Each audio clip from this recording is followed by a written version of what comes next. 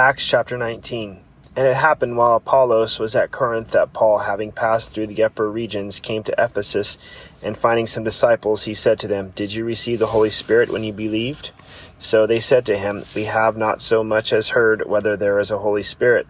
And he said to them, Into what then were you baptized? So they said, Into John's baptism. Then Paul said, John indeed baptized with the baptism of repentance, saying to the people that they should believe on him who would come after him, that is, on Christ Jesus.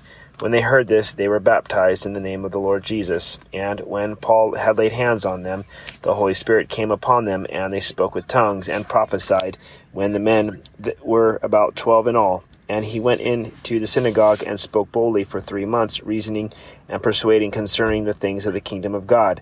But when they were hardened and did not believe, but spoke evil of the way before the multitude, he departed from them and withdrew with the disciples, reasoning daily in the school of Tyrannus. And this continued for 2 years, so that all who dwelt in Asia heard the word of the Lord Jesus, both Jews and Greeks. Now God worked unusual miracles by the hands of Paul, so that even handkerchiefs or aprons were brought from his body to the sick, and the diseases left them, and the evil spirits went out of them. Then some of the itinerant Jewish exorcists took it upon themselves to call the name of the Lord Jesus over those who had evil spirits, saying, We exorcise you by the Jesus whom Paul preaches. Also there was 7 sons of Sceva, a Jewish chief priest, who did so. And the evil priests answered and said, Jesus I know, and Paul I know, but who are you? Then the man in whom the evil spirit was leaped on them, overpowered them, and prevailed against them, so that they fled out of the house naked and wounded. This became known both to all Jews and Greeks dwelling in Ephesus, and fear fell on them all, and the name of the Lord Jesus was magnified. And many who had believed came confessing and telling their deeds. Also many of those who had practiced magic brought their books together and burned them in the sight of all.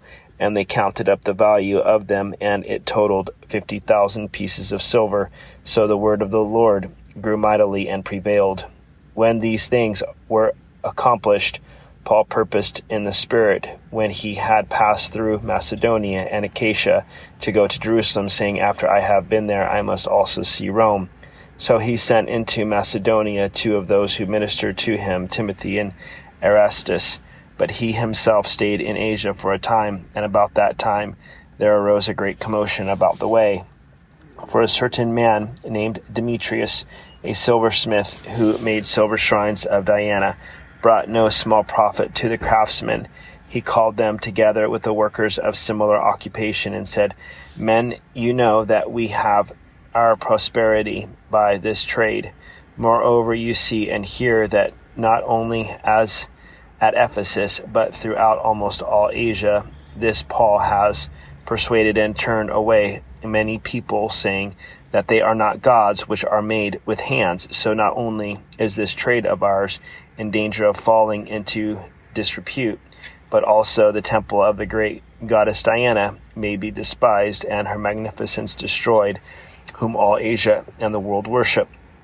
Now when they heard this, they were full of wrath, and cried out, saying, Great is Diana of the Ephesians. So the whole city was filled with confusion, and rushed into the theater with one accord, having seized Gaius and Aristarchus, Macedonians, Paul's travel companions.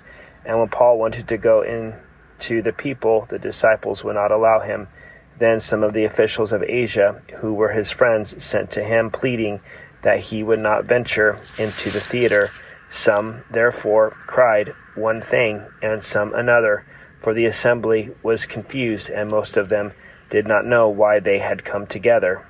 And they drew Alexander out of the multitude, the Jews putting him forward, and Alexander motioned with his hand and wanted to make his defense to the people. But when they found out that he was a Jew, all with one voice cried out for about 2 hours, Great is Diana of the Ephesians. And when the city clerk had quieted the crowd, he said, Men of Ephesus, what man is there who does not know that the city of the Ephesians is temple guardian of the great goddess Diana, and the image which fell down from Zeus? Therefore, since these things cannot be denied, you ought to be quiet and do nothing rashly. For you have brought these men here who are neither robbers of temples nor blasphemers of your goddess. Therefore, if Demetrius and his fellow craftsmen have a case against anyone, the courts are open, and there are proconsuls. Let them bring charges against one another. But if you have any other inquiry to make, it shall be determined in the lawful assembly, for we are in danger of being called in question for today's uproar, there being no reason which we may give to account for this disorderly gathering. And when he had said these things, he dismissed the assembly. Acts chapter 20. After the uproar had ceased, Paul called the disciples to himself, embraced them, and departed to go to Macedonia. Now, when he had gone over that region and encouraged them with many words, he came to Greece, and stayed 3 months. And when the Jews plotted against him, as he was about to sail to Syria, he decided to return through Macedonia. And Sopater of Berea accompanied him to Asia, also Aristarchus and Secundus of the Thessalonians, and Gaius of Derbe, and Timothy, and Tychicus, and Trophimus of Asia. These men, going ahead, waited for us at Troas, but we sailed away from Philippi after the days of unleavened bread, and in 5 days joined them at Troas, where we stayed 7 days. Now on the first day of the week, when the disciples came together to break bread, Paul, ready to depart the next day, spoke to them and continued his message up until midnight. There were many lamps in the upper room, and where they were gathered together, and a window sat a certain young man named Eutychus, who was sinking into a deep sleep. He was overcome by sleep, and as Paul continued speaking, he fell down from the 3rd story and was taken up dead. But Paul went down, fell on him, and embracing him, said, "Do not trouble yourselves, for his life is in him."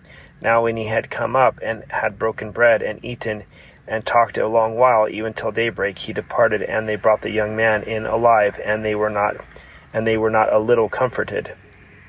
And when then we went ahead to the ship and sailed to Assos, there intending to take Paul himself to go on foot.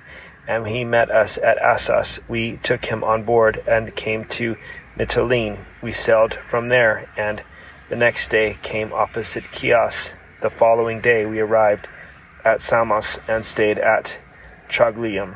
The next day we came to Miletus, for Paul had decided to sail past Ephesus, so that he would not have to spend time in Asia, for he was hurrying to be at Jerusalem, if possible, on the day of Pentecost.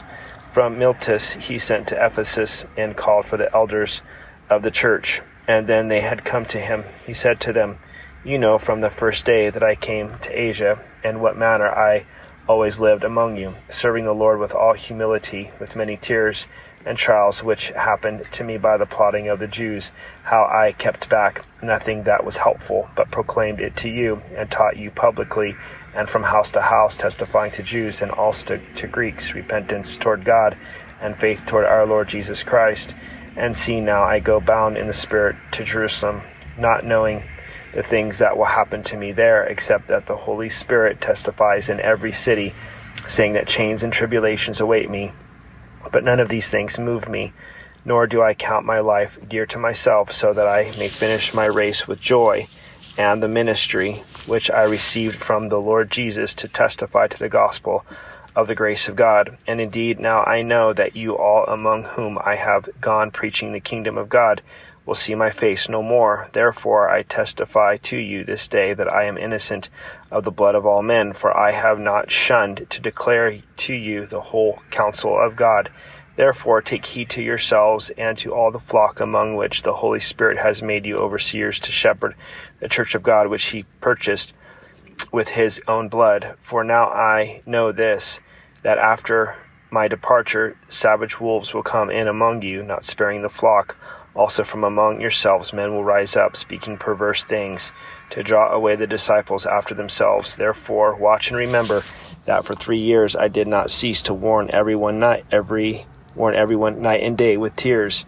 So now, brethren, I commend you to God and to the word of his grace, which is able to build you up and give you an inheritance among all those who are sanctified. I have coveted no one's silver or gold or apparel. Yes, you yourselves know that these hands have provided for my necessities and for those who were with me.